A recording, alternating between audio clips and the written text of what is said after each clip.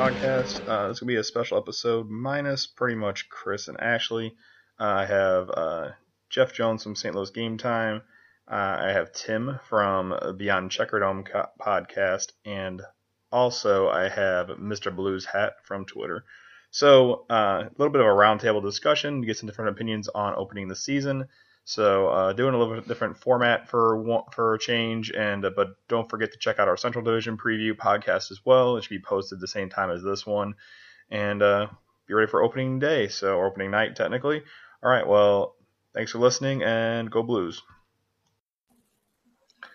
All right, welcome back to Blues Hockey Podcast. Host Jason, and I have a little special guest for this quick, we're calling it a Blues Roundtable. We're going to have a bunch of different people coming on and giving us their take on the Blues for this season. So we're coming on an interesting day with Robbie Fabry is out for the season, so we got something to talk about. But Tim from Beyond Checkerdome was with us, so thanks for coming on, Tim. I appreciate it. Right on. Yeah, so like I said, like we talked about before, and I'm sure plenty of people have seen online, Tyler probably would have joined us, but he's extremely busy right now with becoming a father and such. So yeah, that tends to tie up your limit of your time. Yep. So yeah, hopefully he probably might be listening. So congratulations, Tyler. I know you're very busy, so we'll catch up again sometime soon. So we're going to start from right after the season ended, pretty much, and roll through free agency and see how things went. Blues didn't do much in free agency, but had a very big draft day. First round, they had a huge day. Probably was the center of attention, which is kind of odd for Blues fans. So traded their pick to technically 2 picks, 2 first rounders to the Philadelphia Flyers, along with Yuri Laterra and a fat contract for Braden Shen. Mm-hmm. So I think instantly, I was 99% of Blues fans were ecstatic. And then there's that one person, there's like 1 or 2 people like, well, we lost 2 first round picks, which I get it, but I was always a fan of, we're pretty good on, not pretty good, but I think our prospect line has been pretty well, not replenished, but it looks strong for the first time in a long time. So what'd you think? What'd you think of the first deal the Blues did this year? Well, that was an amazing deal. While I have been a kind of an apologist for Yuri Laterra for a long time, even I was kind of beaten down by the combination of all that opportunity and lack of production and the fact of that big contract. So, like everybody else, I saw the need for him to, find a better place, greener pastures. Hopefully Philadelphia can provide that for him. In the meantime, hell of a deal for St. Louis. Addition by subtraction in terms of getting rid of that contract and that particular player, and bringing on Braden Shen, who seems to be all around a good guy, productive player, has some good special teams experience in particular, which is something that we can probably use, especially so. And the fact that, we got that kind of return. As far as the prospects and picks are concerned, I think we can officially close the door on the, quote, rebuild. We're now more or less in a win-now mode. So that means that we're not worried about what is going to, possibly be a potential in 3 or 4 years for a prospect. We need help immediately. We need roster players that can play now. And Braden Shen is definitely fitting that mold. Yep, I agree with that. I think it's a guy who has played center, as he didn't play center much the last couple of years with Philly due to the talent they had at center. But they had guys that were very well-versed at center, so he was able to fill in right wing and played really well. Led the league in power play goals last year, like beating out the likes of like Ovechkin. I think Corey Perry's usually up there in power play goals too. Mm-hmm.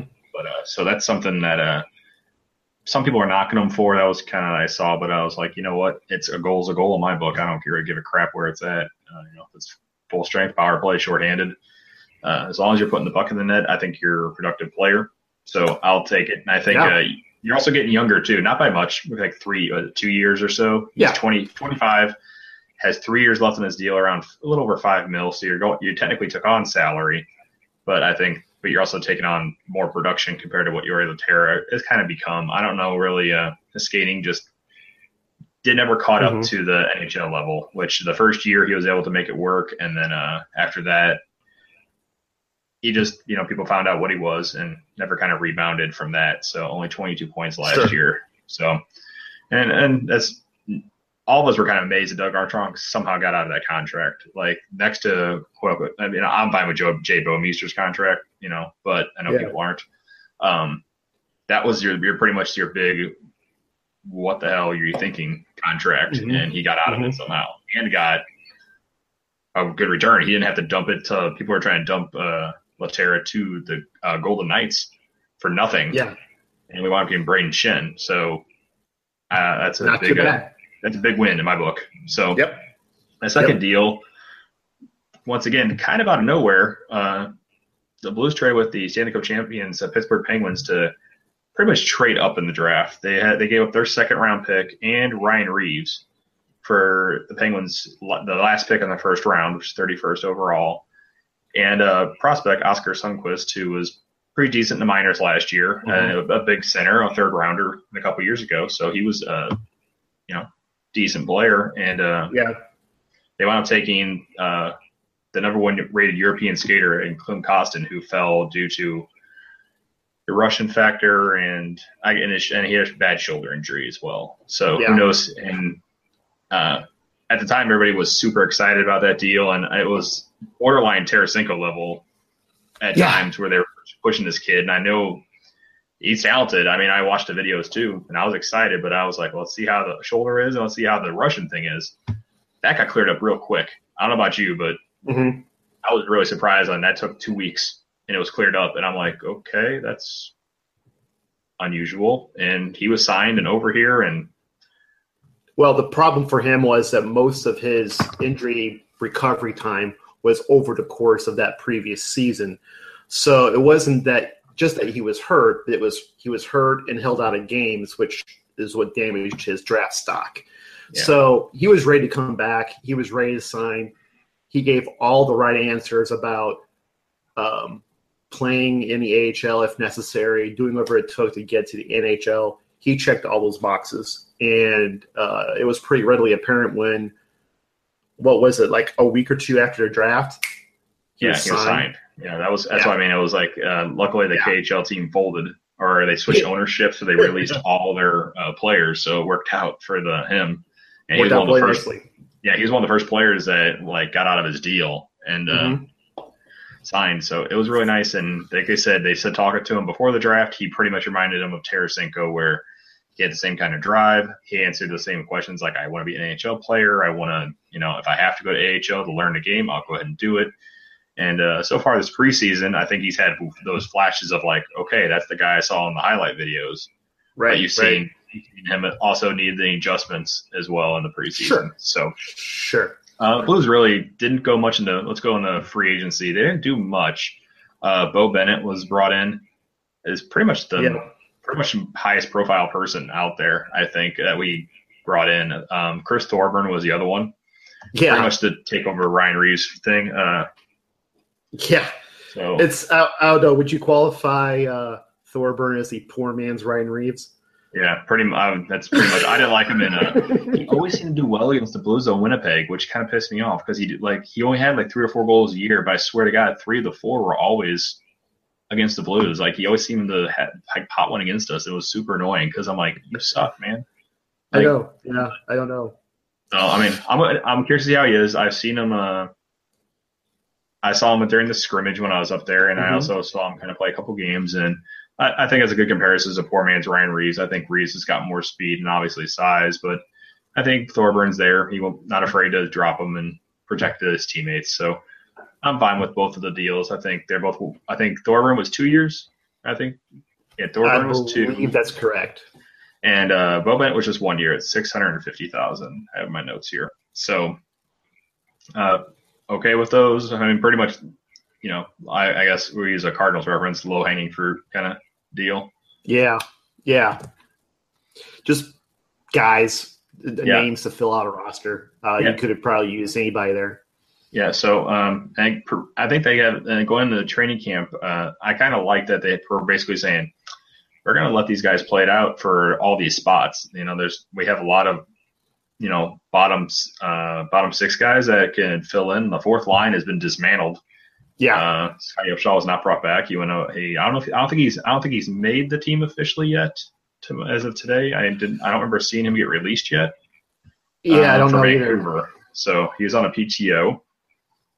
Yeah. So, and obviously Reeves is traded. So a lot of the old school Blues players were real upset with the Reeves deal. I thought was interesting. I know a lot of fans were because he's pretty much a fan favorite of. Oh yeah. I think outside the TJ Oshie, I think that was like a lot of people lost it when they traded Reeves because I mean, he's a super awesome guy. Like I've met him a couple times in person. He's just always real personable and. Mm-hmm. It was always the guy in the interviews that was always really hilarious and did a really, outgoing. So it sucks that he got traded. So he's on a 1-year deal, so you never know. But I mean, you're going to protect the best player in hockey. So if you do a good job, I think he'll be set for the rest of his career. So not to mention he's already got an edge on the tradition of former Blues player winning a cup. Yeah, correct. He's going on a team that has a good chance for trying to go for a three-peat, so it'll be interesting there. Right. Let's see, what are we on? So training camp's rolling around. Didn't start out well for the Blues. Injuries galore. So the only thing, the two storylines that I pretty much have written down here, and if you're going to elaborate on those, is injuries and youth. So basically, the Blues have brought in all their top prospects. I want to say Vince Dunn, Jake Wallman, Tage Thompson, Clem Costin, even Robert Thomas. I think did a lot better than I thought he was going to do, and made a very good impression. Jordan Kyrou as well. Yeah, Jordan Kyrou did very well, and I thought Ville Husso played extremely well. I mean, obviously you have Carter Hutton who is locked in for this year, but I think the way Ville Husso played, at least in the preseason, if he plays well this year in AHL, he just got sent down today, I believe it was. Yeah. I think he's got as long as he keeps it up, he got the backup job for sure next year. So, what do you think about injury wise? Well, it was really kind of crazy. Everybody kind of had the consensus last season that the Blues were pretty good on the wings, but they were kind of a donut. They were empty down the middle. Mm-hmm. Well, we kind of shore things up. We upgrade on center position with Braden Shin. Well, there's a potential of maybe Fabry playing there once he got healthy. So we were thinking that, okay, well, the center situation will resolve itself. We should be good to go for forwards. What happens? We lose a bunch of wings to injury. Berglund, which kind of hurts us in both areas because he does play both positions, wing and center. And then Fabry and Sanford. All these injuries coming down. Steen getting hurt as well, who also dabbles in center versus wing. Now it's a question of who's going to play wing. That's not a question most people had at the end of last season, and now that is the question of this season. We'll have to fill in those gaps. Yeah, I thought it was interesting. So luckily, most of those prospects that we named, a lot of them do play wing or can play wing. Mm-hmm. So that's a good thing. Also, too, is if you're going to break in a young kid, it's a lot easier to do that on the wing rather than centered. The responsibilities are a little bit less. The learning curve is a little bit less steep. So if we're going to have to bring up kids maybe a little earlier than intended, the wing is probably the least damaging way of doing it. So I'm not that worried. I'm a little concerned, but it could be a heck of a lot worse. Yeah. So, and also on defense, you lost Jay Bomeister. So your number one, technically number two pairing guy. They changed the pairings up, which I thought was a very good move to get the I said the transition started because I think Edmondson played so well in the playoffs last year, and hoping him to take that next step to be the shutdown top pairing guy to go with Petrangelo. Petrangelo will be the offensive, be more offensive minded. Then you can have Edmondson back there to rely and kind of chip in. People are going to hate this comparison. They're going to super hate this comparison, but I hope he turns into like somebody like Barrett Jackman in his prime, where he can shut guys down, play physical, and chip in a timely goal.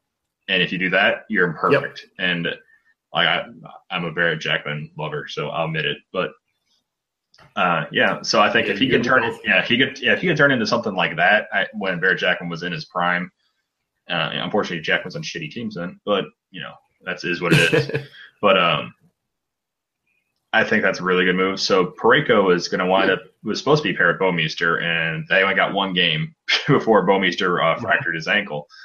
So Gunnarsson got moved into that spot, which I think that kind of a lot of people, including myself, kind of thought if Dunn and Wallman come in and play well, I thought it made Gunnarsson expendable. But I think that just proves that you just can't have enough, veteran guys on defense just in case. Right. But I think so. Gunnarsson moved into that spot, and it's left that third pairing spot up. So Bortuzzo is pretty much locked in. I think it's looking like Nate Prosser is going to be your seventh defenseman, which is fine. So they got that left-handed third pairing guy, and there's down to pretty much two guys in my book. You got Vince Dunn and Jake Wallman. I think Wallman had the edge going into camp, but I think Vince Dunn has played really well, and Wallman, from what I've seen in a couple of games, he's had a really good game, and then and then didn't have a really good game in Columbus last night. So I think who knows, but at this point, from what I've seen, I think Vince Dunn might have that spot locked down. I don't know what you think. I don't know if you've seen any of the games so far, but I saw one of the games here in St. Louis, and then watched the Hockeyville game on the two when they were playing the Pens. I think you're probably on score there. I'm a little curious to know what they're going to do with, or if there's any role to play with Petteri Lindbom and Chris Butler. Chris Butler is the perpetual, plug a leak kind of guy. If you got a problem somewhere, he was a guy that always kept in reserve. In case of emergency, break glass, pull out Chris Butler and put him into the lineup. Correct. And so now that we do have an injury, and a significant one in terms of time, to our defense, that's I always wondered if that was the time that Butler gets plugged in. I don't really see him as being the best defenseman to plug into those gaps, but for short term, knowing that coaches tend to be conservative and put a premium on experience, he does have that. Yeah. Whereas your new kids, not so much. So I wonder if there's ever going to be an occasion where they're going to lean on that rather than whatever upside you might see. Because Dunn looks like the guy we've been wanting for a long time for him to develop into. But he still needs some seasoning probably. I think most coaches and GMs would rather they get a little bit more time in the AHL before getting pulled up. But sometimes circumstances forces your hands, a different direction. So who knows? But Butler and then Petteri Lindbom, which, God, I'm still in love with what he did his first season up. Last season, fizzled, got lapped. It seemed like. So I don't know if he can ever recapture that, but I'd like to give him an opportunity and see what he does with it. Yeah, I agree. I think, that first season we played so well, and then all of a sudden, last year, he didn't even get a sniff up here, which was, weird. Because remember, Butler got called up the last game of the year. It wasn't even Petteri Lindbom who was available. I think he was available. He may be injured, but I thought he was available. That might have been when he injured his shoulder. But anyway, so there's also been a couple surprises at the forward position and camp out of all the young guys. Like a lot of people pegged Tage Thompson to be one of those guys that was definitely going to be in the conversation no matter – even without injuries, they thought he'd be in the conversation because of the way he played at the Traverse City tournament and, all the talk about him. And then at Klimkowski, that's the hype. Everybody thought that guy would be possibly coming in and playing well. The guy who came out of nowhere, and I got the name right finally after so many people like found out how to say it today. Samuel Blais. I'll say Blaze because it just sounds better, but Samuel Blais. Yeah. Yes. Yeah. Who came and had 26 goals his rookie season down in the AHL, and just come in and hardworking guy that plays PK. Was on the power play. He's been playing the wing pretty much, been on the left wing. I think he's also played right wing in the AHL last year. So that's one position the Blues are exceptionally thin on. Yep. So he's in the conversation to make the team. He did not get sent down yet, along with they had 11 guys, quote unquote, cut today. Mm-hmm. He was not one of them.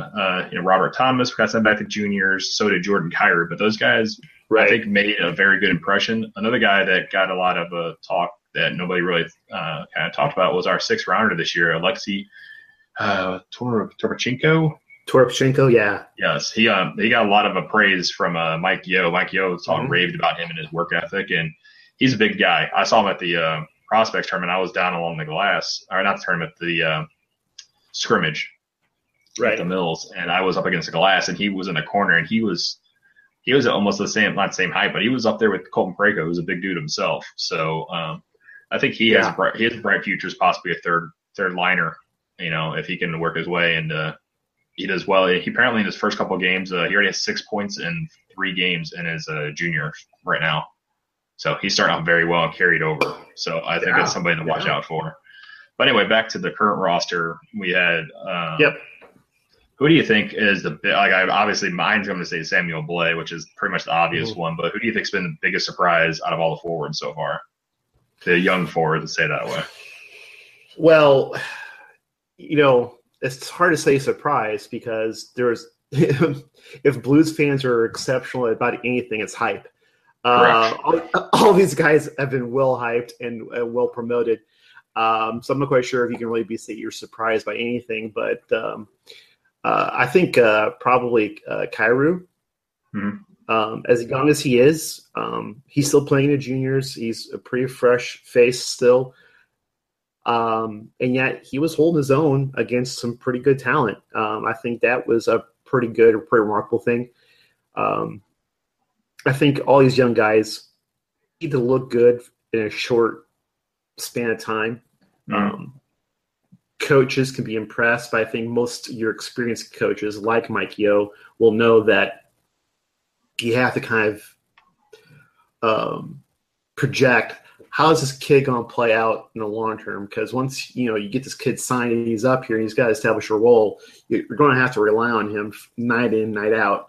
Can this kid do that? On the long term, some of these kids probably won't be able to, and he can tell that from work ethic, from how they practice, game film from last season, things like that. So they get a feel for that kind of stuff already. So there's why they get sent back down. But the fact is that they could still impress at this level, being that young. I think that probably Jordan surprising. Yeah. So I think, like I said, I'm really surprised on how many guys are still up here. They're going to look like one more game. It looks like they play tomorrow night. They're going to play. They have 3 more games. Yeah, 3 more games. Thursday, Saturday, and Sunday. Yeah, so, they got the KC game against the Wild. Wild tomorrow. And then they have a game against the Caps. And who's the third game? Sunday. I know that the one in the middle I just don't have off the top of my head. But pretty much the last 2 games, or last 3 games, they're going to go with Allen and Hutton is what they said today. So they're probably going to do 50-50 tomorrow. And then probably each one of them will get a game over the weekend. So I'm kind of curious to see how that turns out. Allen has not had an exceptional preseason, but he's also the games he's played has been with a very young lineup, so I'm not really, Right. Because somebody tweeted today, it was funny, I don't know who it was, that, Brian Elliott's playing like Brian Elliott. He has a .80 save percentage. And somebody tweeted back, like, yeah, well, Jake Allen's playing Jake Allen, .762 save percentage or something like that. So I thought was funny, but I'm also like, it's preseason for both. I really don't care. So those stats those stats don't really mean anything. Yeah. They don't show any other games besides Minnesota and the Caps. Okay, so maybe there was just two more that I'm thinking of then. So, Yeah. um, yeah, so Allen and Hutton are going to be splitting those, it sounds like. So that's kind of Mm-hmm. interesting to see what they do.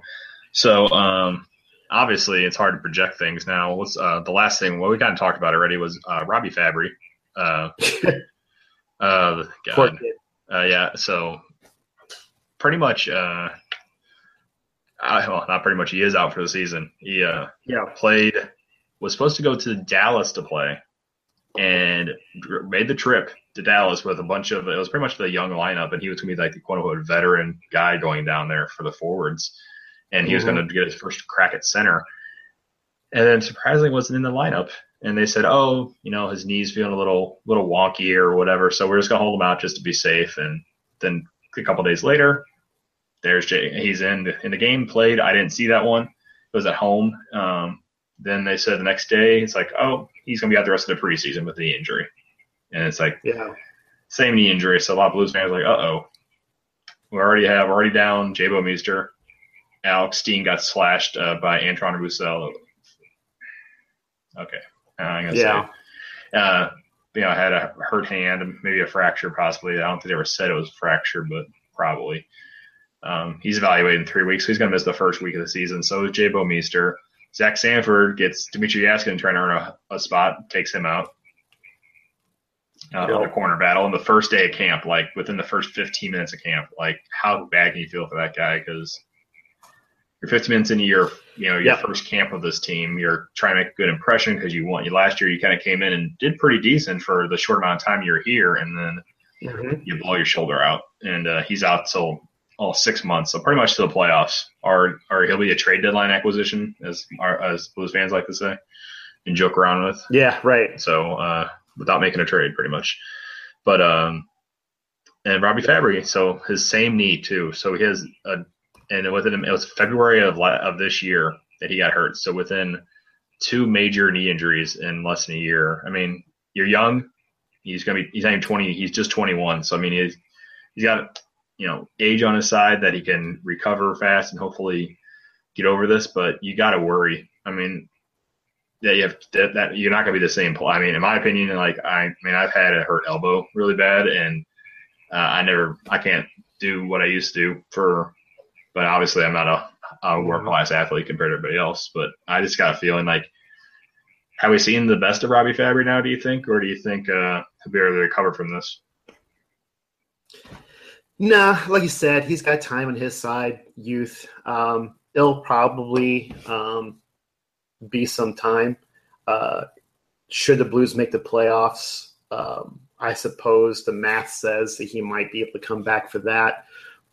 But I wouldn't rely on it. And truth be told, what happened just now could have been a result of trying to rush back from that first injury. So I wouldn't want to commit that sin again. Take the season off. Don't worry about the postseason, should it even be a factor. Don't worry about it. Just get yourself right, get yourself healthy, and get ready for the next season. Given enough time and enough prep, I think he can be fine and, back to where he used to be. But who knows? Everybody's a little bit different. Yep, I agree with you. Just sit it out, man. Just no matter what we do, just chill. We got this. We'll see how things go. Like I said, I think the Blues are in the middle of bringing in kind of like I said, the whole transitional thing, whatever they talked about. I think you have a bunch of new guys this year that will be acclimated. I think you're going to be next year will kind of be the interesting year. So I think next year is more of like what I'm looking forward to. I'm not saying the Blues are writing the Blues off at all, but I just think next year a lot of guys will be more in position. I think who knows where guys like Jabo Meester and Carl Gunnarsson will be after next year. They might not even be with the team. Your defense might look completely different. It's going to be interesting times. So take your time, man. Yep. It'll be good. So the Central Division is very stacked compared to when. It's interesting because I think let's see, the Predators lost Ryan Ellis. They have a big injury. They lost James Neal in the expansion draft. And they traded a couple guys away too as well. Mike Fisher retired. Colin Wilson got traded. So they're kind of interesting case. Are they going to be able to come back? They signed Nick Bonino, so who knows what that is going to do. Chicago once again had to have a fire sale to make sure they're under the cap. I think they lost key role player guys, in my opinion, and I think that's going to be interesting to see if they can replace that. Made the big trade, got rid of Aaron. But they brought back Brandon Saad and they brought back Patrick Sharp. So yeah, so who knows? Who knows? Yeah, so they have an interesting case as well. And Winnipeg, that's that team where they, on paper, I'm just waiting for that team to break out. For some reason, they every year just can't seem to quite get over the hump. But they bring in Steve Mason to hopefully right the goaltending carousel they got there, along with Connor Hellebuck. Will be their kind of a 1-2, kind of what the Blues did, 1A, 1B, with Elliott and Allen, or Halak and Elliott, or whatever you want to say. So the Central Division is an interesting division. Maybe not stacked, like I said, but I think a lot of teams that make it interesting moves. So I guess just as far as you can look in your crystal ball, where do you see the Blues finishing this year? That's a tough one, especially with these injuries so early. A lot of it will depend upon if they dig themselves into a hole in the first half of the season and how big of a hole. If everybody gets healthy, really competitive at the back end, maybe they can make up some ground.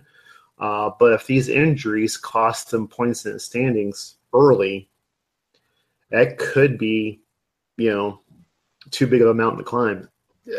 It's hard to predict. Dallas. Okay, first of all, Colorado, they're going to be crap again. Yeah, that's a given. Dallas is a good big question mark. Again, they're great offense, but you have question marks.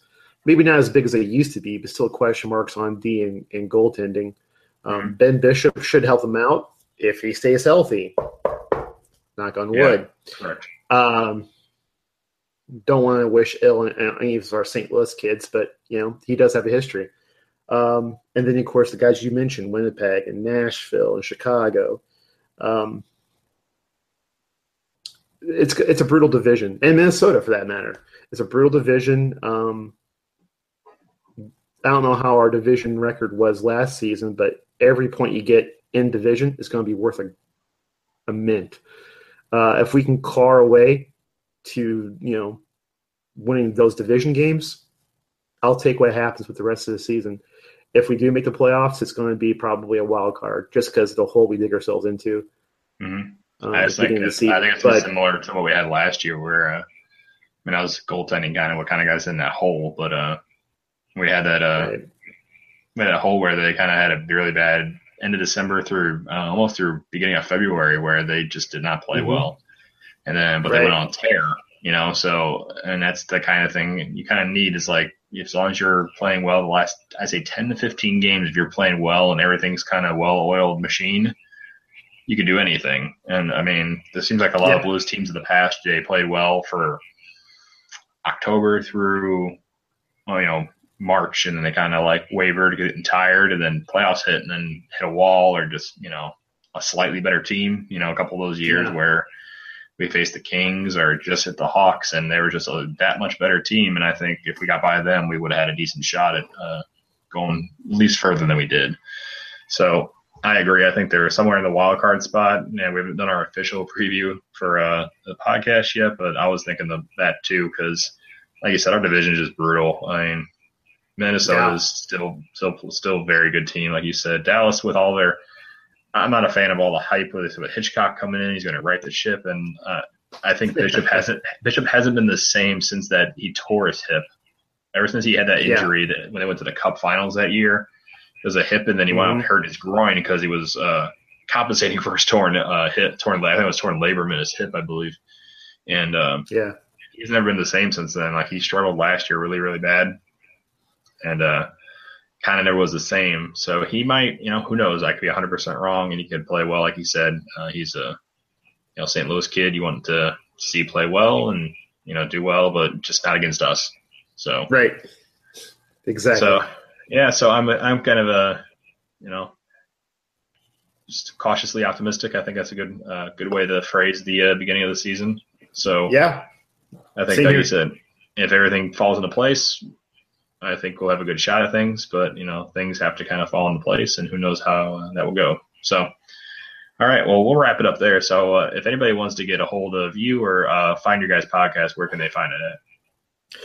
Well, you'll find me on Twitter as CrossCheckRays, talking about everything, including hockey, there on Twitter. And you'll find a podcast, Beyond Checkerdome, on iTunes and all the usual places podcasts are found. I have an Android phone. I'll use Pocket Casts. It's definitely on there.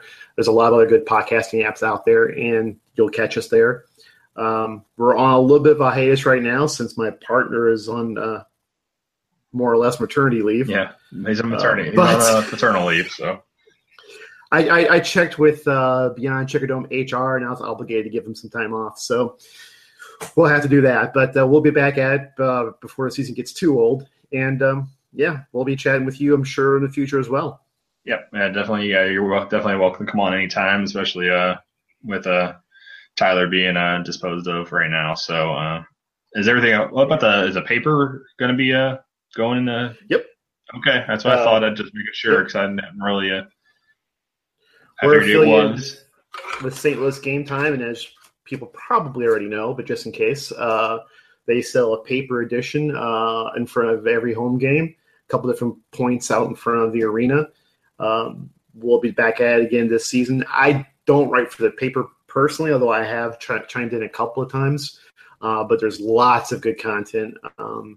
If you want to check us out there. A lot of good writers. Yeah, a lot of good writers, and I love the stats section. The stats section is one of my favorite things. The different things they guys keep track of. It blows me away, the records and stuff, and cracks me up as well. Yeah. So you got the potty mouth humor plus good prospects plus good stats. Keep track of the officials. That's one of my favorite things is the officials and what kind of stats they have about penalties called for the home versus away team, Blues and their opponents all throughout the year. Also the building blocks about how each team was built. Those are all good things all found in the paper. Yeah, very interesting stuff. So I really enjoyed it. That's kind of the stuff I kind of dig into and like to see every time. So, well, thanks for coming on, and thanks for joining the Roundtable. So we'll have a bunch more of people coming on, and thanks for joining us. Oh, thanks for having me. Looking forward to the rest of the show. Thanks, man. Thanks, man. Okay, and we're back with another part of our Blues Roundtable. So this one is somebody I want to have on the podcast for a long time, and luckily things have worked out in our favor for once. So formerly Hitch's Hat, formerly Ghost of Hitch's Hat, now Mr. Blues Hat. Thank you for being on the podcast. I really appreciate it. Oh, thanks for having me. Should have asked me sooner. I would have been on previously. Yeah, I know. It's just one of those things where it's on my list of things to do, and it's one of those things where I finally sat down and said, you know what, let's make the time to get him on because I find you hilarious on times, and I know a lot of Blues fans go to you kind of first as like the first, you say Blues Twitter, the first person that comes up is, or at least was, like Hitch's Hat was like the first one that always came up if you had like a general person to ask for. So I kind of think you were like the man of the people, I think.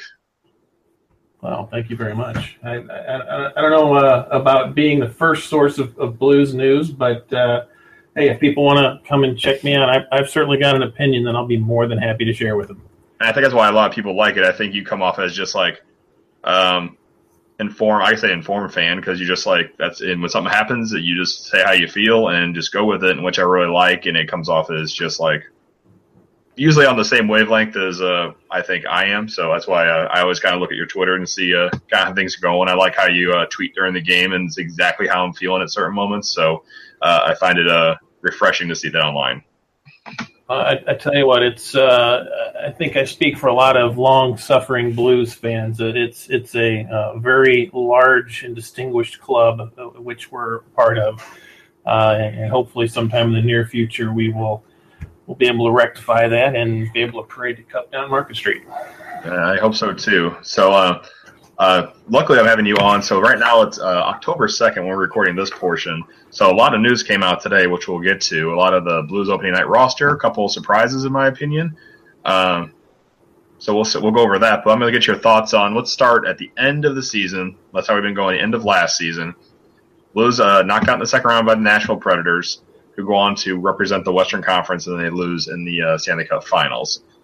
So the Blues obviously had some issues they had to address.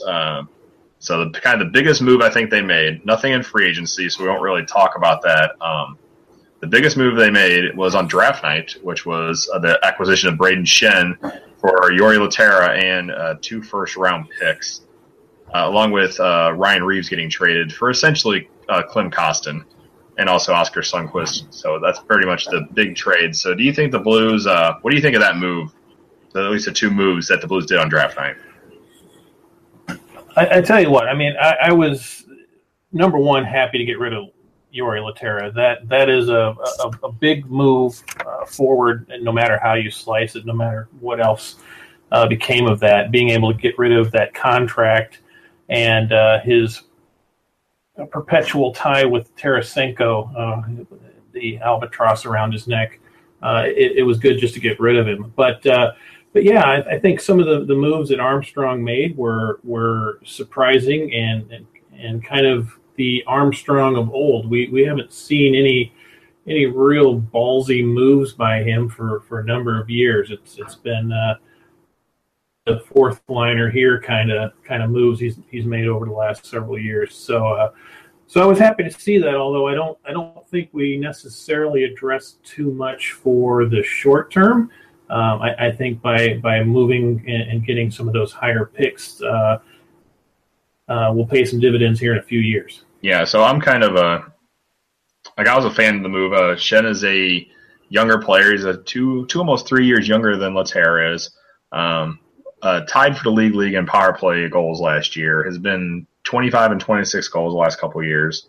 So he's been a player on the rise compared to we think where Laterra has been kind of slowly sloping down.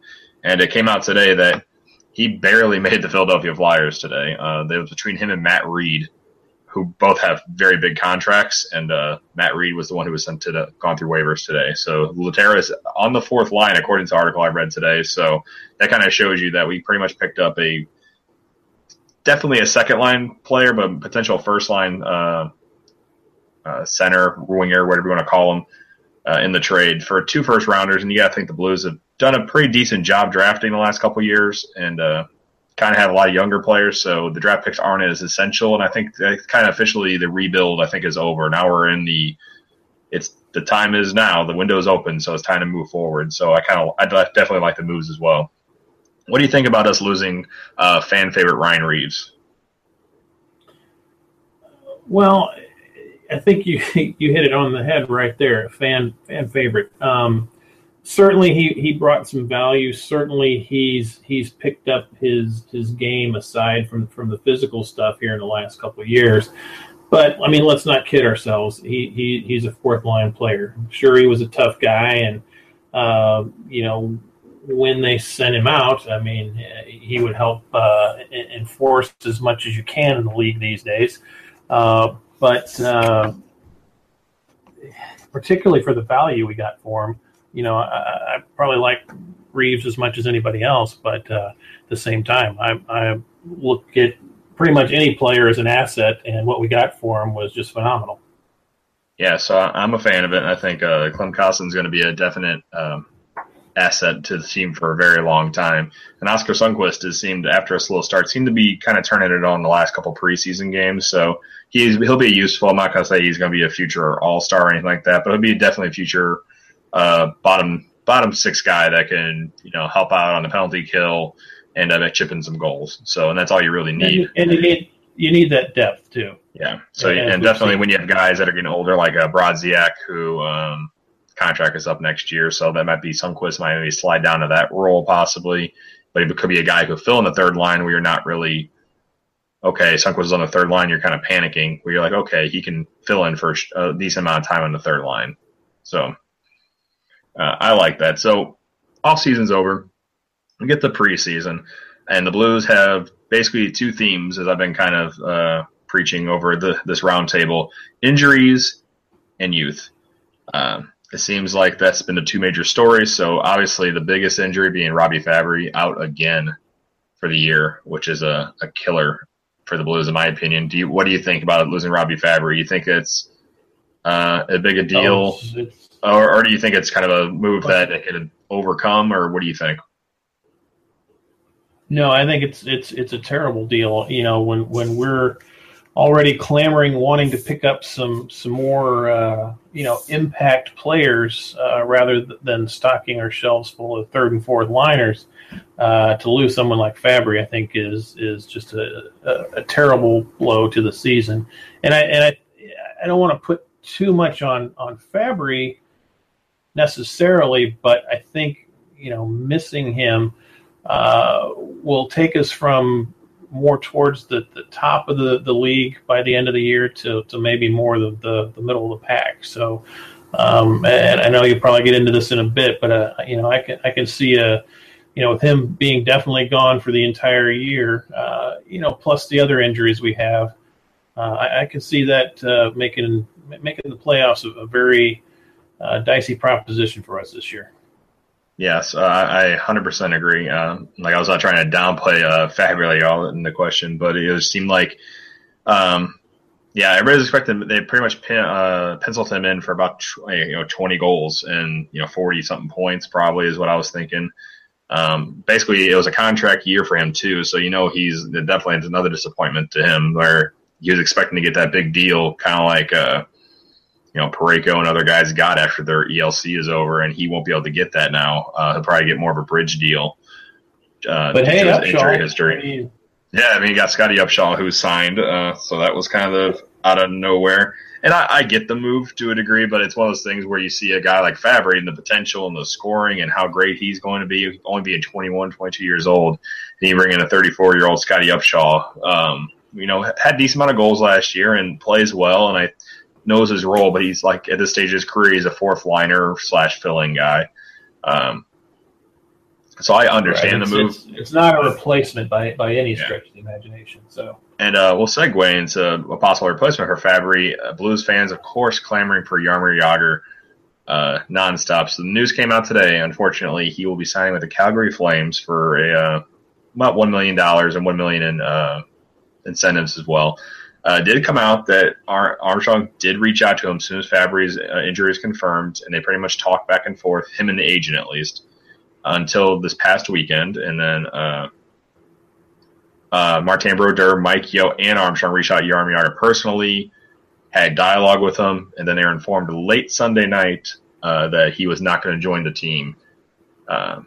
So I think it's more of a fit thing. I think once Steen comes back, and you get a couple more of the guys back, I think he would push down to that third line type role. And who knows if they kind of said, listen, that's where you'll be. And maybe he's, maybe a pride thing.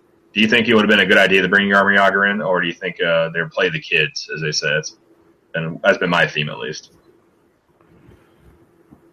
It's tough. I mean, I kind of hopped on the bandwagon, but it's tough. I get it though. He would be a fit.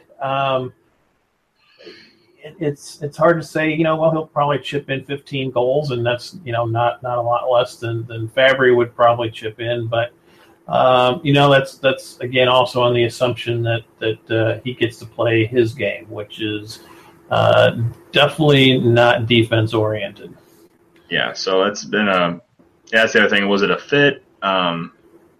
I'm not 100% sure. Like I said, everything was there for Jaromir Jagr. I think the hockey sense is still there. The hands are still there. Just the legs are not what we knew Jaromir Jagr like 5-10 years ago. So that's one of the things where it kind of stinks. I understand it, but yeah, it would have been a risk, but I think it would have been a low risk. I mean, worst case scenario, it doesn't work out. It was $1 million. And you cut the guy, and you've sold a bunch of jerseys, and you get a ton of jerseys. That's our for the Blues net. It's it'd be a wash from a cash standpoint. Even if it didn't work out on the ice. Yeah, so definitely would have been a boon for the Blues to sell a bunch of Jaromir Jagr jerseys. That's the Blues theme, bringing in Hall of Famers at the kind of twilight with the Gretzky. Martin Brodeur. You have you would have had Jaromir Jagr possibly. Blues at one time could ice the greatest team of all time. If we got every single one of those guys in their prime, it would have been amazing. But as it's just interesting. It's the Blues where careers go to die. Yeah, pretty much. Yeah, Paul Kariya, even, you want to say that? So, Blues. The list is long. Yeah, unfortunately. So we'll get into the Blues as they stand right now. So Blues finished the preseason 3-5, kind of up and down preseason, but it seemed like a lot of the regulars really didn't play. Obviously, when they did play, they got hurt. So I think they kind of played more of the minor league lineup for quite some time. So a couple of surprises on today's opening lineups. So Wade Megan made the team along with Tage Thompson. Sammy Blais did not make the team. He got sent down to San Antonio. Jake Wallman was sent up to Chicago, and finally Vince Dunn made the team. So you got to think once a couple of our injuries are done, you got to think. I'm guessing possibly Megan or maybe even Thompson are probably the guys that get sent down. I was kind of looking at some of Yo's comments today about Thompson saying that he plays well in all three zones, so maybe Blais is just not 100% there yet, even though I kind of enjoyed watching him. So what do you think about some of the guys making the Blues team today? Yeah, it's interesting because, you try and take the injuries out of the equation and, what guys would really have made it, taking the injured guys out. I like Thompson. I'm not sure he's ready yet. I'd maybe rather see him as a call up. I can see a guy like Megan being a guy you want to slot in for some spot duty here and there, maybe even a Sundqvist. But if Thompson's not going to play regularly, I'd rather see him go somewhere where he's going to play regularly. If we're going to see the same mentality that Hitchcock had, which was play the veterans, I'm not sure how smart picking this roster was then. Yeah, I'm kind of hoping that they play Thompson. That's the reason they kept him up here, because if not, you might as well play him and put him in San Antonio and let him roll. Clem Costin got hurt on the last game, so technically he's still on the roster. I know some Blues fans are thinking he made the team. I think he's just up here to make sure he has proper medical care. And then he'll probably get sent down to San Antonio, it looks like, afterwards. And he, along with Sammy Blais, will probably be the first two call-ups forward-wise. I think Sammy Blais will be kind of the if you need to put somebody in the bottom six. And then if you need somebody for third line or up, I think it would be Costin possibly as of right now. But we'll see how things go. I'll go over the lines real quick and tell me. I saw a lot of people not thrilled today about the lines. Saboka getting first-line duty. I'll just do the highlights real quick. Saboka getting first-line duty. Yaskin being your second-line right winger. Your third line being Payarvi, Sundqvist, and Thompson. And then your extras are Barbashev and the Megans. A lot of people were talking how Barbashev was an extra and thought he deserved better. But Yo even called him out on in the media, basically saying he did not have the camp and he's nowhere near where he was last year. So I don't know if that's a conditioning thing or who knows. So what do you think about I don't know if you saw the lineup at all, but what do you think about Saboka being a first liner? The second that should never happen. The second line is Schwartz, Shin, and Yaskin, which is interesting. Like I said, looking at this lineup, man, it's definitely a wild card lineup. It's at best, it's not, Jake Allen's going to stand on his head in my opinion now. I mean, unfortunately the Fabry thing has really hurt. The Steen thing really hurts. The lack of right wingers, which I said going into the off season, even with Shen, who could technically play right wing, is going to be a problem. I don't know. What are you feeling right now about this team? I'm not sure what Yo is going for, keeping Schwartz off the first line. At the minimum, I would swap Schwartz and Sabotka. But even beyond that, I would probably drop Sabotka down to the third line, get rid of PRV altogether. And you think when Steen comes back, is that his spot, you think? Do you think that's Steen's spot possibly, or do you think it's Yaskin who's holding on the Steen spot on the second line? Because they raved about Yaskins, and he had a decent preseason, but, man, we've seen the flashes before. Yeah. But, right, that's just the thing. I mean, I think it's wishful thinking. I think he's had a number of years to prove himself, and I get some guys are late bloomers, but I'll be shocked if we see anything more out of Yashkin than we've seen in previous years. I mean, you may be right that maybe the theory is he's holding that spot down for steam, and he wants to get chemistry with Schwartz on that second line. I don't know. It's probably not the way I'd play it, but I guess that's why I'm not getting the big bucks to coach an NHL team. Yeah, so it's kind of interesting. So we'll wrap it up real quick and just tell me, I guess, your general predictions. I guess if you want to see where do the Blues finish in a division, and then also do the Blues make the playoffs this year? And if they make the playoffs, I guess by the way they finish in division, you can tell me where you think they're going to get a spot in the division or maybe a wild card. What do you think? Yeah, I really see us as a wild card. I think it's going to be a fight down to the last day. If we don't get any more top line talent, it's going to be tough. We get any more injuries, it's going to be tough. We're already down, and I've never been a Berglund lover, although he's shit list a little bit. But to say we're going to miss him, I mean, we're going to miss him. So, you throw Berglund, Steen, Fabry. Sanford isn't quite as big a deal for me, but I think he's penciled in there, but not on a high roll, like you said. I mean, maybe probably a fourth liner this year at least. So we're going to start behind the 8 ball. Who knows what injuries are going to happen, between now and then. I see the Blues maybe coming in as the last wild card and possibly not making the playoffs, unless we have a couple of guys have some career years. Stastny being the guy we hoped he'd been for his entire contract. Tarasenko potting 60. Even Sobotka, raising it up. I mean, we're going to need some guys to step up and just to make the playoffs this year. Yep, I think it's going to be an interesting year, to say the least. I think the transition thing was what they kept pushing last year. I think this is going to be even more of a transitional year. It had that big run last year that kind of helped push them into the playoffs and give fans a little bit of hope with Jake Allen having an amazing second half there. But, I think Jake Allen's going to have to play very well. I think Tage Thompson's going to have to be a solid – if he stays with the team the whole year, he's going to have to be at least a 15-goal scorer at least, to help this team out and solidify that third line, right winger there. Mm-hmm. Maybe even Dmitry Yaskin does the same thing. You're going to have to need something like that. Maybe playing with somebody like Shen and Schwartz will help elevate him. Maybe that will help. One can hope.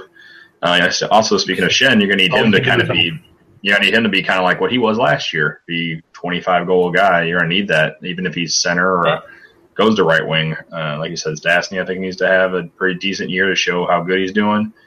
And I can see Tarasenko getting a good 40 to – I say he's in the 40 to 50 realm for me. I think he's going to be consistent there. I think on a good year he'll get close to 50.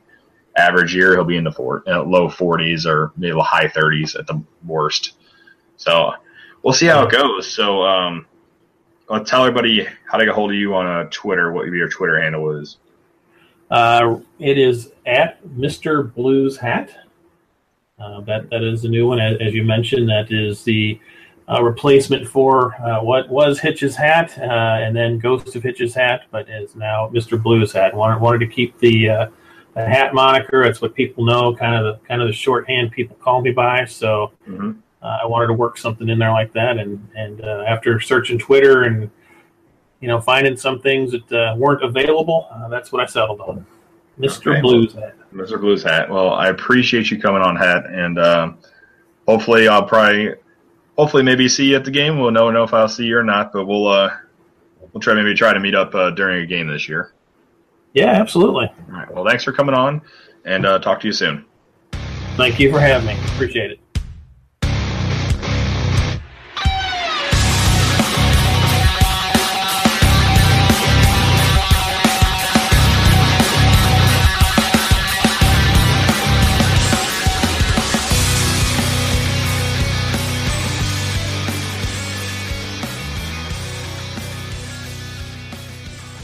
All right, and we're back with another segment on our Blues Roundtable here, so you're probably tired to hear me saying that by now. So now we're joined by Jeff Jones of many ilk. So I know from St. Louis Game Time especially, and you guys had the morning show for a while going on 590, right? Correct? I did 590, right? Yeah. Okay. Yeah. Okay, thanks. All right. Yeah, and then as well. yes, and then also and now you're on another podcast. I don't have it in front of me, unfortunately. So let's fill everybody in away right now. Yeah, no, I host the St. Louis Live Wake Up Hour from 6 to 7 on 920, and then I produce St. Louis Live from 7 to 10. And then We Are Live is the uncensored podcast. So awesome. And then at the end of the podcast, at the end of this, just let everybody know how to listen to that and how to get a hold of you as well. So let's get into kind of what we've been doing so far. So basically, what happened at the end of the Blues season? The Blues end on a down note once again, eliminated in the second round by Nashville Predators, who go on to represent the West and lose in the Stanley Cup Finals. So Blues needed some, I'd say, definitely retooling, to say the least. Sure. So they kind of go out there and do a couple things, which the biggest thing being no free agent signings. So that we didn't need that, definitely. There's nobody really out there that could help the Blues, I think. So they did trade-wise, which I was very surprised on how Armstrong pulled these deals off. So the first one is the Braden Shen trade. Braden Shen comes to the Blues from the Philadelphia Flyers for Yuri Laterra and 2 first-round picks, one in the last draft, 2017 draft, and one in 2018. Right. I believe you were actually at the draft, correct? If I remember. Yeah. So let's. What are your thoughts on that trade? So the two trades, that trade plus the Reeves trade to Pittsburgh, are interrelated in my mind because the second first-round pick, which the Blues had, which they ended up getting back from Pittsburgh in order to draft Clint Costin, I think is a key part of that exchange. Dumping the Laterra contract was important for the Blues, but I don't know that they would have been willing to make that trade if they didn't know they already had the Reeves trade lined up as well. I think that once they were confident that Costin would be there at 31, as opposed to, I think it was, maybe 24 was the pick they ended up in Philadelphia, then I think that they were able to make that deal and, both ship out a bad contract and bring in a usable asset. Yeah, so and Shen is definitely an upgrade over Laterra, to say the least. Yeah. As evidenced by today, where it came down for what I got from a couple of Philly bloggers, that it came down to him and Matt Reed making the team. Oof. Not even and making the team, he made the fourth line, which is saying something. And the Phillies in a difficult cap situation, and it's doubly difficult because I guess last night Shane Gostisbehere was hurt, and they're not sure if they're going to have to carry an extra defenseman or not, so it leaves them in a difficult spot. But yeah, for the Blues to take a guy who will be on their first power play unit and be able to acquire him for a guy who barely made the Flyers, who are probably not a playoff team, I mean, the draft picks aside, it says a lot. Yeah, like I said, the Blues are at the point where we're not in the rebuild anymore, where having that first-round pick is not as essential as it used to be.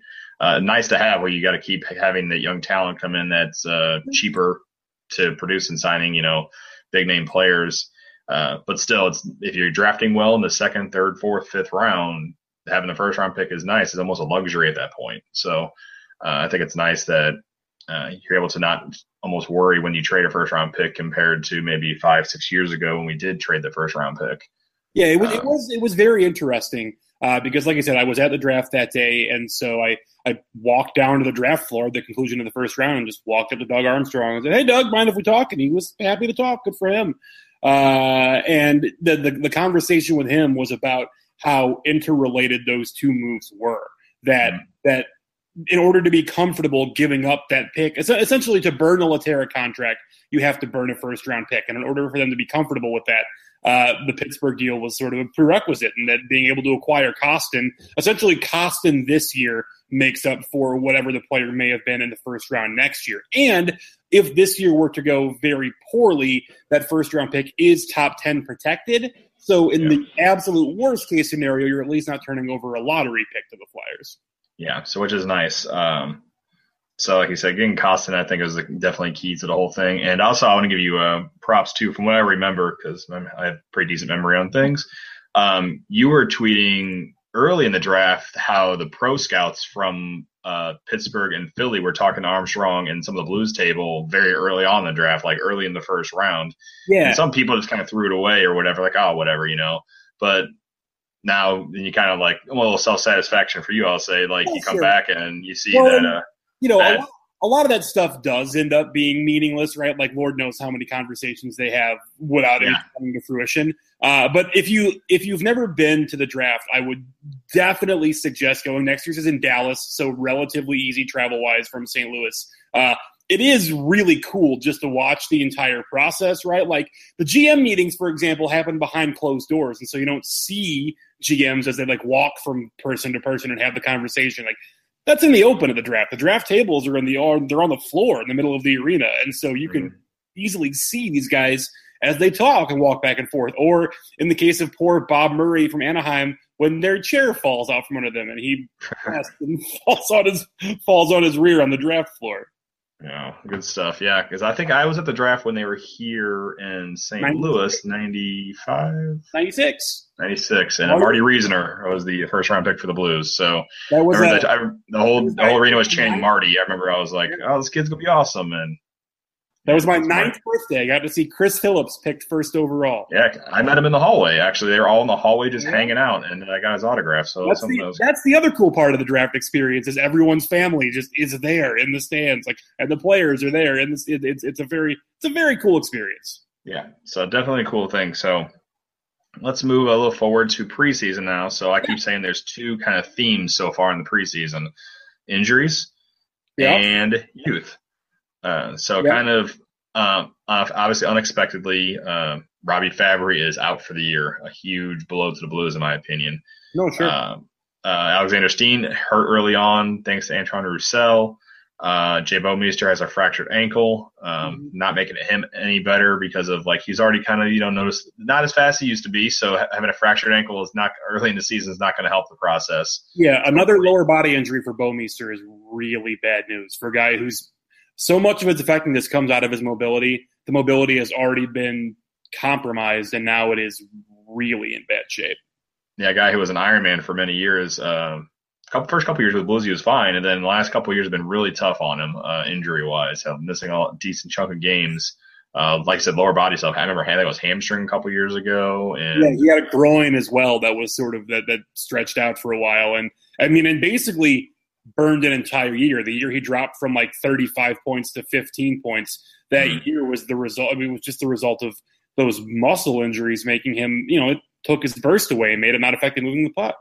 Yep. And I always thought him skating backwards. And I remember Pang always saying, he skates better backwards than he does forwards. This kind of thing he always said. And not having the mobility is definitely a thing that's a huge part of his game. So, Robbie Fabry, in my opinion, unfortunately, the Blues do not have somebody to really kind of step in and take that spot and really fill in. They have guys that you hope do that, obviously. Right. They tried to rely on it early on. I think the big surprise in camp was setting the play of Sammy Blais. Yeah. Tage Thompson, I think, looked okay. From day one of camp, you walk in, and he's on a line with Tarasenko and Stastny, and you're looking around going, why? What is there?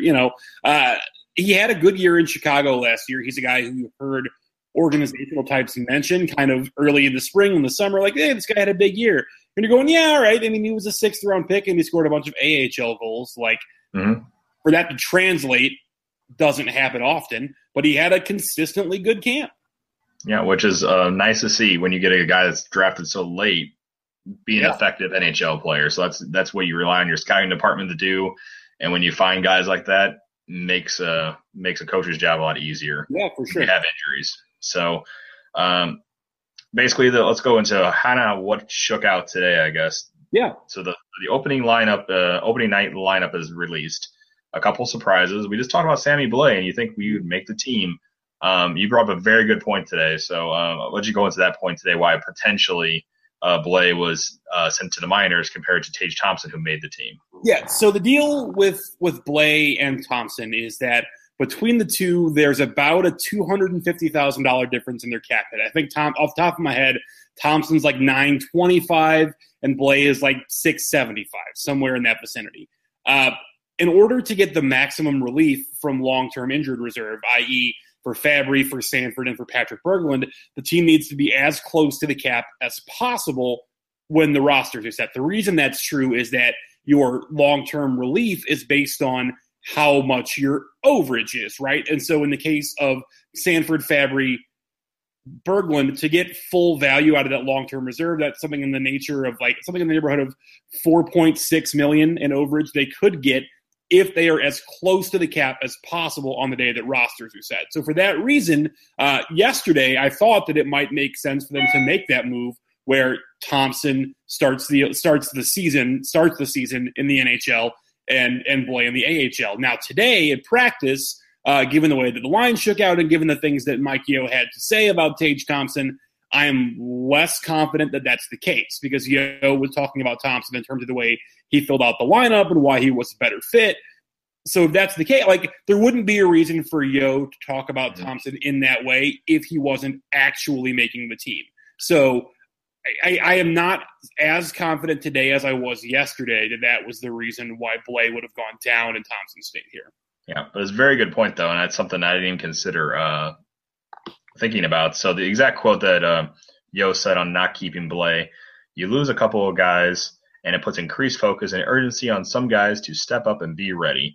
Just because you have that void doesn't mean they're going to be ready, which I thought was interesting because they pretty much, like you said, kind of raved about him, but maybe just not 100% NHL ready, I guess you could say. Well, there are two things that I wonder about here. Number one, Blay gets hit in that Washington game by Tom Wilson, goes through concussion protocol and comes out fine and finishes the game. But you wonder if maybe there's not some residual soreness, right? Like back stuff, muscle stuff, maybe something like that they're not talking about. That would be a reason for him to go down. The other thing I wonder, and when the Jágr thing started to gain steam after Fabry was injured, I didn't buy it. Like to listen to Armstrong talk about it, to me sounded like a guy who was trying to leave the options open. But apparently the interest was real, at least to the extent that they made an offer and they were in the race. And so I wonder if in a world where they sign Jágr and they have him for that second power play unit, if that makes Thompson less necessary because you don't need him for the power play because Jágr is there. No Jágr means there's a hole on that second power play unit, and Thompson is better for that than Blay. Yeah, that's a good point, though. So, yeah, because Yeo says, for speaking of Thompson, if he's in the defensive zone, he's aware. In the offensive zone, he's involved. That's why he's here today. Yeah, so, I thought that essentially throughout camp, I would say that Tage had higher highs than Sammy Blay did. I'm going to keep saying Blaze all year long. Tage had higher highs, but I think Blay was more consistent. Like he was consistently on the puck on the forecheck. He made a really nice play in the Washington game with a takeaway away from Brooks Orpik, which everyone takes the puck away from Brooks Orpik. They made a nice play in that game to find Schenn on the power play to set him up for a power play goal. But Thompson, you see it. Like you see the flashes of when he can really use the size, when the shot is strong. I totally get why the ceiling is perceived to be higher for Tage Thompson. He just was, to me, less consistent and wore down a little as camp went on. Okay, so it'll be interesting to see how he shakes out. He is filling out on the third line right now with Sundqvist and Payarvi, so apparently that's a line that Yeo's very high on, and so the last couple of games those guys have gelled really well, and he likes how they're playing. The game in Kansas City, I thought Oscar Sundqvist played very well. Yeo said that night he thought he was the best forward on the ice. That is possibly true, just because the team did not play very well that night. The Magnus Payarvi thing, it is what it is, right? Mm-hmm. And Yashkin as well on the second line today with Sobotka and with Schwartz and Schenn today on the second line for Yashkin. I don't get that either. Like I don't think the Yaskin thing is do you think Yaskin or Payarvi is the placeholder for Steen? I think Yaskin. Or even Sobotka. I think Yaskin is the placeholder for Steen for now. It surprised me that we didn't see more of Sobotka and Tarasenko early in camp, right? Like for example, we talked about Blay being on that line with Tarasenko and Stastny on the first day of camp. Sobotka was on a line, I believe, with Robert Thomas and Jordan Kyrou on that first day. I think so too. It makes a lot of sense. You could just sort of flip Blay and Sobotka, and then, I see it now, right? But that didn't happen. Like, we didn't see a Sobotka, Tarasenko, Schwartz, or Stastny grouping at any point during camp until today. So it surprised me to not see that earlier. It made me think that they were going to go away from it. Yeah, so it's a little interesting. So injuries going to play a factor this year. Definitely Berglund being out for a while. Obviously Fabry out for the season. Hopefully no lingering effects for Steen and Bouwmeester, and they are healed when they come back, because if they rush back, then I just don't want somebody to be 85% the second game of the year. It's like the good news with Steen is that he's been skating. Like, he's been skating consistently before practice. And with a hand injury, you at least can keep your legs fresh, and the comeback is a little quicker. It would not surprise me to see Steen back after the weekend. Is a whole different can of worms, because there's no way to know how well he's healing and how his legs are feeling, and even how effective he is when he comes back. So that I don't know. But I thought Bouwmeester, I was expecting November. Honestly, when I heard fractured, I was like, just send him to November, just because there's no point to bring him back when he's 85% and it's still sore to kind of skate. It's like, just let him heal 100%. I know that neither of them required surgery. I've not seen Jay Bouwmeester around at all, so I have no idea if he's booted or casted or whatever's going on with him. It is really hard to imagine that, because I think it was a hairline fracture. Like Yo said, he took a puck off of it, right? So it wasn't a serious break, but you're right. It's really hard to imagine him being back and really effective within 3 weeks. Yeah, so I'm kind of curious to see how it shakes out. So we talked about injuries. Youth, obviously, Wade Megan making the team was definitely a huge surprise as well. A guy I came surprised. So he played very well from a couple games that I saw. Definitely a guy to be in the conversation for that fourth line kind of hard, aggressive forechecking type guy. Could maybe put in a handful of goals a year, which would be nice. And he's younger too, which is nice too. Yeah, the thing with Megan too is that the ceiling is only so high. So if he sits in the press box for 40 games, you don't feel that bad about it, right? Like that's not a guy who you're planning, as opposed to a Thompson or a Blay or even a Barbashev, guys that you really want to see develop. When Megan sits, it's like, okay. It doesn't really, there's not much negative. And speaking of Barbashev, he was kind of a little called out today by Yo, basically saying he is not the player he was during what he was last season. So that's why he was the extra today. He wasn't even in the lineup. Yeah. So who knows what's going to happen there. The Barbashev thing to me is interesting because I don't evaluate players well enough during camp. Like, sorry. I don't evaluate players well enough, I guess, in drills to be able to identify when a guy is or is not having a strong camp. When I saw Barbashev in game situations, to me, he looked like Ivan Barbashev. Now, he also was never really put in a position, to me, to show off his skill set, right? Like, he played shifts with Thorburn and Brodziak, or he would play with Kostin and McEachran for a while. There were these weird combinations with Barbashev where it didn't seem like you were going to see the best of him because he wasn't being put in the best possible spot. Yeah, I thought him and Kostin looked really well, but I knew that was a thing that wasn't going to stick because I like Klim Kostin, but it's a guy I expected to definitely be in AHL this year unless he had like 10 goals in the preseason or something. Where you the Sunday scrimmage day when Barbashev and Kostin played together, they looked great. They looked fantastic. They were the best line on the ice, and frankly, like that was the day where I think the Bo Bennett thing went kaput. Like the Bennett Sundqvist Payarvi line on that day looked awful. And Bennett was just sort of slow and an anchor, and that was, I think, the day where he kind of was like, all right, like, we know what we have here. Yeah, so interesting times ahead for the Blues for sure. So I've been basically asking people, what do you think how the season is going to play out? Where do you think the Blues are going to finish? I mean, obviously you can't super predict that stuff's going to happen throughout the year, but as of today, you see in this lineup, you kind of seeing how things are going. Where do you think the Blues will finish, and are they a playoff team? So you talked about the injuries and the youth being the two storylines of camp. The third one that is harder to evaluate and that people think I'm being a chicken little about is the goaltending, because Jake Allen's numbers are bad in the preseason. Now, the explanation you get from the team and the explanation you've heard from folks on social media is that the full team hasn't played in front of him yet, and so give him some time, and maybe he's working on this, that, and the other.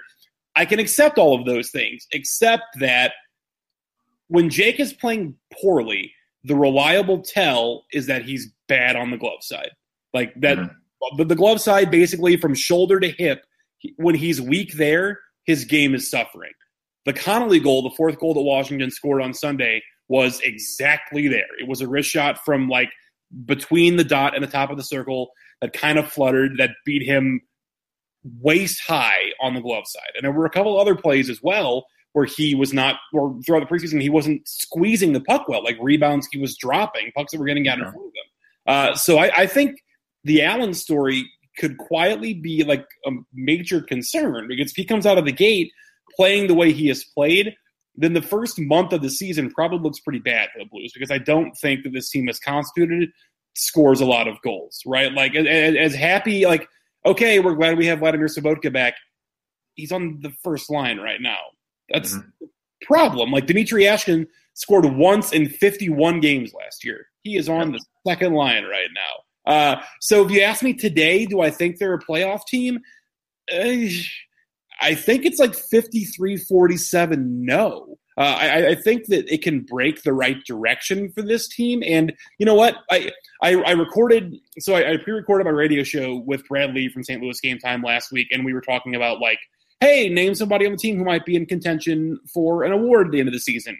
And I said that Tage Thompson could be a Calder finalist. If that happens, then that's probably pretty good news, because that means that he scored 25 or 30 goals this season. And I think that that's possible. I don't think it's likely, but I think that it's certainly possible. So if Tage is able to replace the goal scoring that you thought you were going to get from Fabry, and the team is able to weather this first month where Steen is getting up to speed and Thompson's getting used to the NHL and this, that, and the other, then yeah, sure, maybe. But they're not going to be able to deal with stretches where the goaltending is bad and they're not scoring. And I'm a little afraid that that's how they're going to start the season. Yeah, I started them off as I think when we recorded everybody last week, I think I put them in second or third place in the division. Right. Because I was expecting, honestly, I'm expecting fall off finally from Chicago and Nashville. I agree with that. So I expect that to be a little more falling off than people think. I think the Blues are probably closer to a third or fourth place. I think Dallas is going to be very good. I'm not totally convinced that Nashville is a huge fall-off candidate. Like, I understand the rationale behind it. No Ryan Ellis, and Rene is sort of iffy. But they did put together a fantastic run at the end of last season, and I think that they're still going to be strong. And even a Chicago team that's falling off is probably right around 90. Still good. Yeah, it's hard to predict. I'm expecting it 1 year to happen, though. Not even mentioning Minnesota, right? Like, that's mentioning Minnesota. That's not mentioning Winnipeg. Like, Winnipeg, you sort of laugh them off, but Steve Mason has played well enough in stretches to get teams to the playoffs throughout his career. And Patrick Laine is real good. Like watching Laine is like watching 19-year-old Ovechkin. I don't know that Laine develops into 25-year-old Ovechkin, but the similarity between the teenage game, is remarkable. And so, going down, like, there aren't really bad teams in this division. And I would say the Blues may be more likely to finish last in this division than first. And I don't know that either is likely, especially with Colorado at the bottom of the Central. But until these pieces start to come together, I'm not totally sure that this is really a reliable playoff team. Yeah, I have been, like I said, at number 2, but with injuries and kind of just seeing how things are progressing, I said a wild card team. Yeah, it's going to be a battle, though. It's going to be a battle because our division is tough at the end of the day. Like, I kind of think Winnipeg is, on paper, they're pretty darn good. Like, if Mason can play well, I think they actually have a pretty decent team that could, push the Blues. And the Blues didn't play them well last year, so I really think they're. And like I said, Dallas has improved, at least on paper, and they had Hitch there, so who knows? He has the magic turnaround that he always does. The Hitch track record is pretty strong. Like, say what you want about how quickly the act wears out. in year one, it's usually pretty good. Yeah. So, and like I said, a Bishop that can not get injured and get past his injury. He had the hip, everything he tore his hip. He really hasn't been the same. Right. If he gets by that, I think they're could be in trouble, and because Dallas, I think, has a decent shot of giving him a run for the money. And say what you want about playing them in Hitch's system, but a line of Radulov, Sagan, and Ben is really good. Like, that is a line that will score. Like, those three guys combined could easily put up 100 goals this season. Yeah, it's going to be a tough one. So, like I said, be a tough one for the Blues this year. So, if people want to get a hold of you or listen to you or whatever any kind of form that you have, let's let people know how they can get a hold of you. So you can listen to St. Louis Live. It's on 9:20 a.m. and we stream at weareliveradio.com. That is 6 to 10 every Monday through Friday. The podcast is there as well, or search for St. Louis Live on iTunes. I'm on Twitter at JMJones. I lucked out. I got Twitter real early, so I scoped my name out for the very simplest part of it. Otherwise, you can read me in Game Time. I will be in the first issue of St. Louis Game Time will be out on the streets on Saturday. $4, tip your vendor. We will be happy to see all of you there. It's the only program sold at Scott Trade Center, unless they have one new this year. They didn't have a game day program last year, so if you want one, got to be Game Time. Yeah, and like I said, I always love getting Game Time, and I have an email form usually, so in case I can't get to the games. And it's like I said, I love the stats section of some of the stats that are kept on a weekly basis, like how the Blues do on Tuesday or how they play during a day game, just like random stuff like that. That's where I dig in and kind of really enjoy. I like the ref stats page. I like the penalty kills and the win loss with referees. So little stuff like that I always appreciate because I'm a big stat nerd and stuff like that to see how things play out. So right on. Once again, I appreciate it coming on, especially on short notice tonight. So I appreciate it. So we're gonna. Hopefully I'll try to do this a little more often with people. So hopefully if you want to jump on another time, I'd be glad to have you. Yeah, for sure. Absolutely. All right. Well, thanks for coming on, Jeff. Yeah, thank you very much.